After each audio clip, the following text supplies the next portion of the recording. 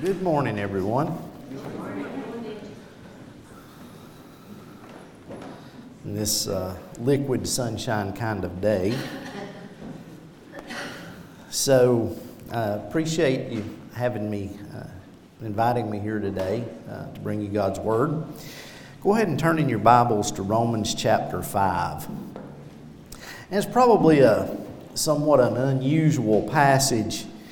But given that it was the love candle that was lit this morning for Advent, I believe that this passage is appropriate in this situation. So give a little background on Romans just for history's sake. Romans, of course, written by the Apostle Paul sometime around AD 56, which had probably been about the end of his third missionary journey. And evidence from the text itself indicates that he was probably in the city of Corinth when he wrote it. Now, Paul had long wanted to visit Rome. It's evident from the text itself that he had been prevented from doing so, according to chapter 1, verse 13. But it was God's providence and His sovereignty that he was unable to go to Rome when he wanted to.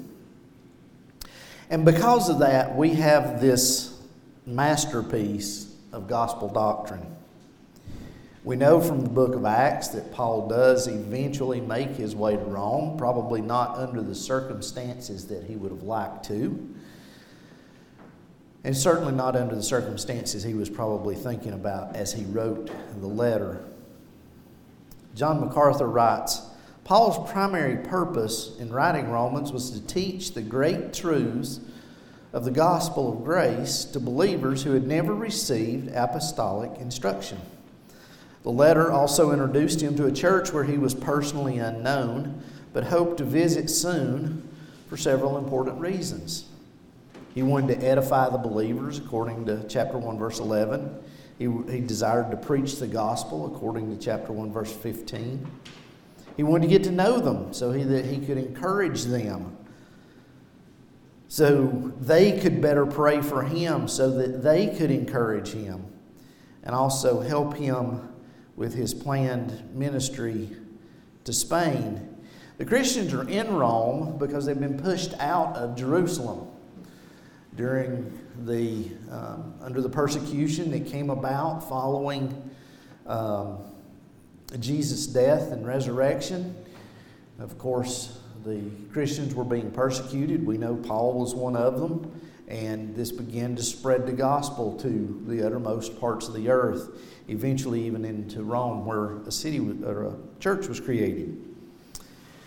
So since Romans is primarily a work of doctrine, there's not a lot of historical background in it. He does tell us, makes reference to a few Old Testament characters such as Abraham and David and Adam and Sarah, Rebecca and Jacob and Esau and Pharaoh, but he uses them as illustrations.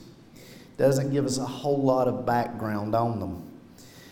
And he does tell us a portion of Israel's history in chapters 9 through 11. And in chapter 16, he gives us a glimpse into the nature and the character of what this first century church and its members looked like. So when we look at it from a 30,000-foot view, we see an overarching theme of righteousness found throughout the book. That righteousness comes from God. It's a glorious truth that God justifies the guilty, and we'll talk more about that shortly. Condemned sinners, by grace alone, through faith alone, are saved through Christ alone. Chapters 1 through 11 give us theological truths of that doctrine. And in chapters 12 through 16 are more of a practical outworking of how that should be reflected in our lives. Chapter 5 in particular is a challenging chapter. I've heard it said somewhere, I don't recall where it was, but it said that Romans chapter 5 had caused many a theologian to drown. There is much that can be dwelt on here. And I can certainly see how they draw that conclusion. But as you look at chapter 5, it opens with the word therefore. And as a general rule, when you see that, you need to ask yourself, what's it there for? And it indicates that it's what follows is related in some manner to what preceded it. And our passage is just that today. The passage actually begins in chapter 3, verse 21, and continues all the way through the end of chapter 5. So we're just going to look at a small portion of this here in the middle. In this large section, we find faith being the central focus. Chapter 4 describes for us the faith of Abraham in particular. But now let's look at Romans chapter 5. Our primary focus is going to be on verses 6 through 11, and I'm going to open by reading 1 through 5 and then say a few things about those verses, but then we'll get into 6 through 11. So beginning in verse 1. Therefore, since we have been justified by faith, we have peace with God through our Lord Jesus Christ. Through him we have also obtained access by faith into his grace in which we stand. And we rejoice in the hope of the glory of God. Not only that, but we rejoice in our sufferings, knowing that suffering produces endurance, and endurance produces character, and character produces hope. And hope does not put us to shame, because God's love has been poured into our hearts through the Holy Spirit who has been given to us. Let's pray. Dear Lord, we just come to you this morning. We thank you for your holy word. We thank you for the truth that it contains. I pray this morning that you'll open our hearts and our minds to understand the words that you've given us. We ask this in Christ's name. Amen. So just as Abraham was justified by faith, so too are we. Our justification comes as a result of our faith in the life, death, burial, and resurrection of Jesus Christ. John MacArthur describes justification as a one-time legal declaration with continuing results, not an ongoing process. It's not something we get more justified as we live our lives, but rather we're justified once. We're sanctified throughout the rest of our lives, but justification happens at the moment of salvation. Justification brings with it several benefits according to these verses. First, we have peace with God. That's wonderful in and of itself. We have peace with God. It brings the grace that we're able to stand in. We should rejoice. We have the hope of the glory of God. We have the hope that we will see his glory because we have been justified. But we also should be able to rejoice in our sufferings. That's a little more difficult to do. But notice the implications of those sufferings. It produces endurance, which brings about character, and character brings about hope. So even in those sufferings, we benefit. Finally, we see that God's love is poured out to us through the Holy Spirit. And of course, all believers are indwelt with the Holy Spirit at their conversion. So verses 6 through 11. For while we were still weak, at the right time, Christ died for the ungodly. For one will scarcely die for a righteous person, though perhaps for a good person one would dare even to die. But God shows his love for us, in that while we were still sinners, Christ died for us. Since therefore we have now been justified by his blood, much more shall we be saved by him from the wrath of God. For if while we were enemies we were reconciled to God by the death of his Son, much more now that we are reconciled shall we be saved by his life.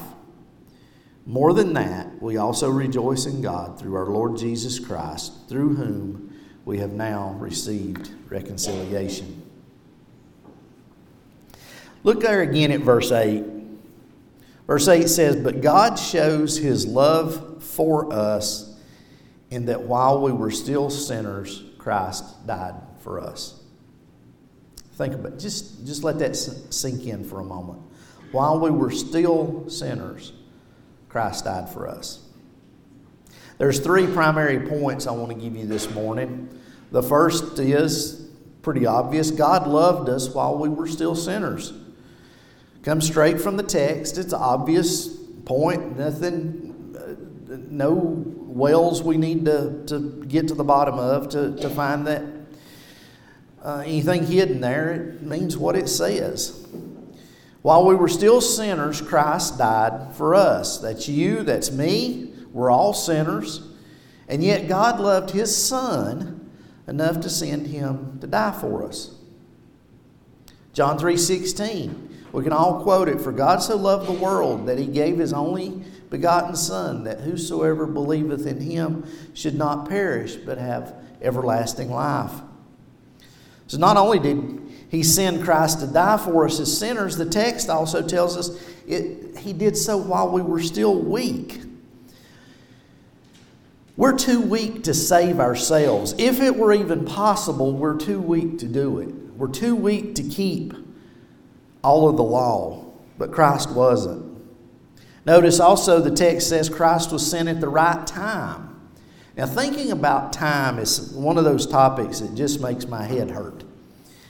And I won't get into the detail of why that's the case. As my wife will tell you, it don't take much to make my head hurt. But try to think about it at some point.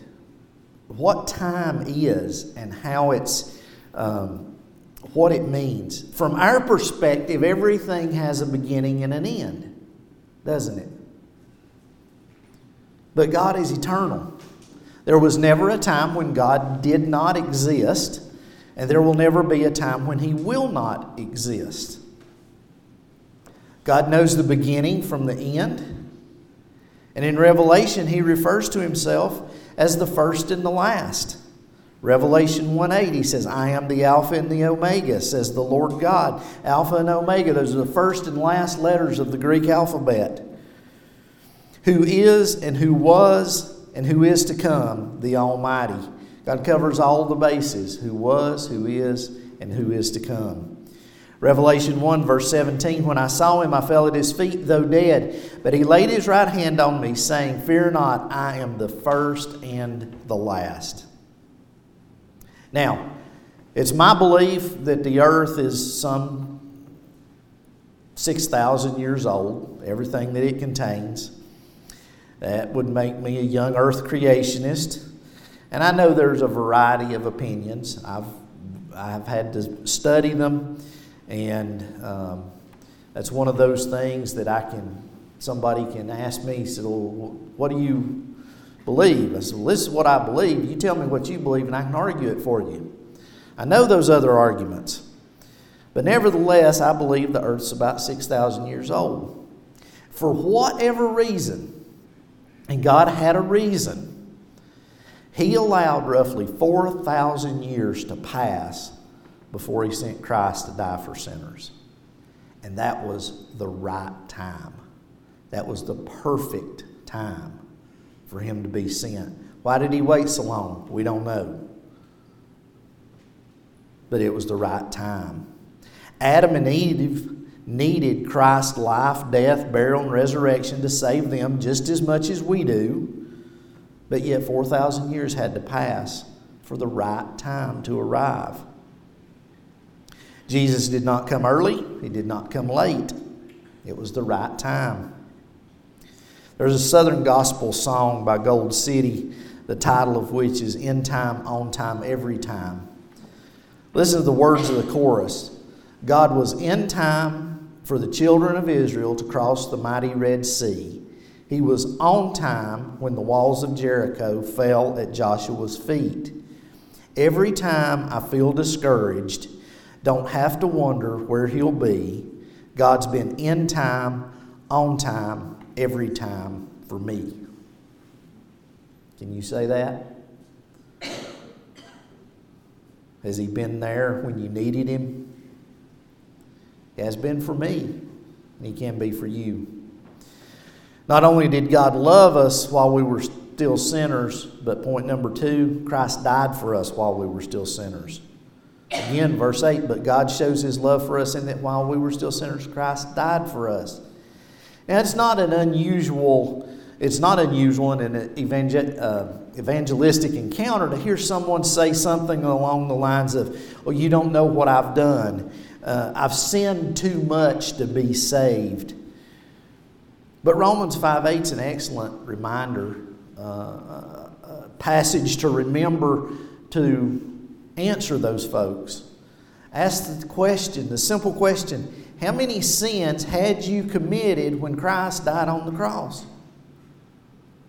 Now, I know some pretty old folks, but none of them were around when Christ died.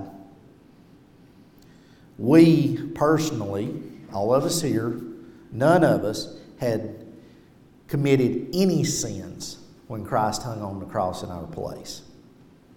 Yet He did hang on that cross and He bore those sins. If you're a believer, your justification makes you innocent in God's eyes of everything you have done, everything you are doing, and everything you will do. Say it another way, your justification makes you innocent before God of every sin you have committed, every sin you are committing, and every sin you will commit. And we're not getting out of this world without committing them. We're all sinners, but we can be saved. Our faith is in Christ's life, death, burial, and resurrection, because it dealt with those. So if that doesn't show God's love for us, I'm not quite sure what does or what could. I'm sure many of you remember the old American Express commercials where they said membership has its privileges. The same can be said for our justification, brought about through the shed blood of Christ. Justification does have its privileges. That's point number 3. We know our salvation has many privileges. The things that it gives us, the access it gives us, even if we only consider the idea that we're not going to hell is a privilege that we have. But verses 9 through 11 gives us 3 that we need to consider. Look again at those verses. Since therefore we have now been justified by His blood, much more shall we be saved by Him from the wrath of God. For if while we were enemies we were reconciled to God by the death of His Son, much more now that we are reconciled shall we be saved by His life. More than that, we should rejoice in God through our Lord Jesus Christ, through whom we have now received reconciliation. So quickly, we're saved from the wrath of God. We're reconciled to God, and we rejoice in God. Throughout Scripture, we see examples of God's wrath that have been poured out. We think about Sodom and Gomorrah and the destruction that was brought about by the hellfire and brimstone. It's interesting if you look on a map, any map, most of them will give you a location for Sodom and Gomorrah. But it's only a guess. It's a speculation based on where everything else they know where it was located. I read at one point that these archaeologists had been looking and trying to find, all right, where was the cities of Sodom and Gomorrah? And of course, you see these archaeological things. They dig down, they dig through sand for 30 feet, and they start finding foundations of buildings. But they have dug and they have dug and they have dug, and there is no evidence, no physical evidence that the cities ever existed. The evidence we have is the historical evidence in the Bible. And we know why there's no evidence to be found, because God destroyed it. But that's just one example. We mentioned there a moment ago about the crossing of the Red Sea. God pushed Israel up against the Red Sea. The water in front of them, the army behind them. What's going to happen next? He parts the water. The Israelites are able to walk through on dry ground. Don't miss that part, dry ground. But have you ever noticed that when the Egyptians come through, it talks about the wheels being gummed up in the mud. And of course, he brings the water back over them. But we see God's wrath poured out over the centuries. Just as being saved from the wrath that is to come is reason enough to rejoice in the Lord, we are also placed back into a right relationship with God. R.C. Sproul writes, "Yet there is a past, a present, and a future aspect to the work of God on our behalf. Therefore, our rejoicing is for what God has done, is doing, and will yet accomplish for us." Think about that. We need to rejoice for what God has done, even as far back as the Old Testament. It all leads us to where we are today. We need to rejoice for what He has done. I don't think we have issues when we see God moving in our lives, rejoicing in that. But yet we also need to rejoice in what He will accomplish for us personally, for us as believers. There's a time coming when He will send His Son back to get us. But we need to rejoice in what is to come. Sproul continues, but at this point, Paul encourages us to rejoice not only in the work of God, but more so in the person of God. Praise and adoration are appropriate for who God is in His being, His wisdom, power, grace, love, and so on. Even if we never knew or experienced the work of God on our behalf, praise for Him would still be our appropriate response. He is worthy of praise in and of Himself, whether He did anything for us or not. He is worthy to be praised. The fellowship of man and God was broken in the Garden of Eden, but it was mended on the hill of Golgotha. What was divided by one man was brought back, was restored by another. The last verses of Romans chapter 5 give us a glimpse of that. It says, therefore, this is beginning in verse 18. Therefore, as one trespass led to condemnation for all men, so one act of righteousness leads to justification and life for all men. For as by the one man's disobedience, it's a reference to Adam, the many were made sinners, that would be us, so by the one man's obedience, Jesus, the many will be made righteous. Again, a reference to us. Now the law came in to increase the trespass. The purpose of the law was to show us that we were sinners, just in case we didn't know. It was to show us that we were sinners. But where sin increased, grace abounded all the more. So that as sin reigned in death, grace also might reign through righteousness, leading to eternal life through Jesus Christ, our Lord.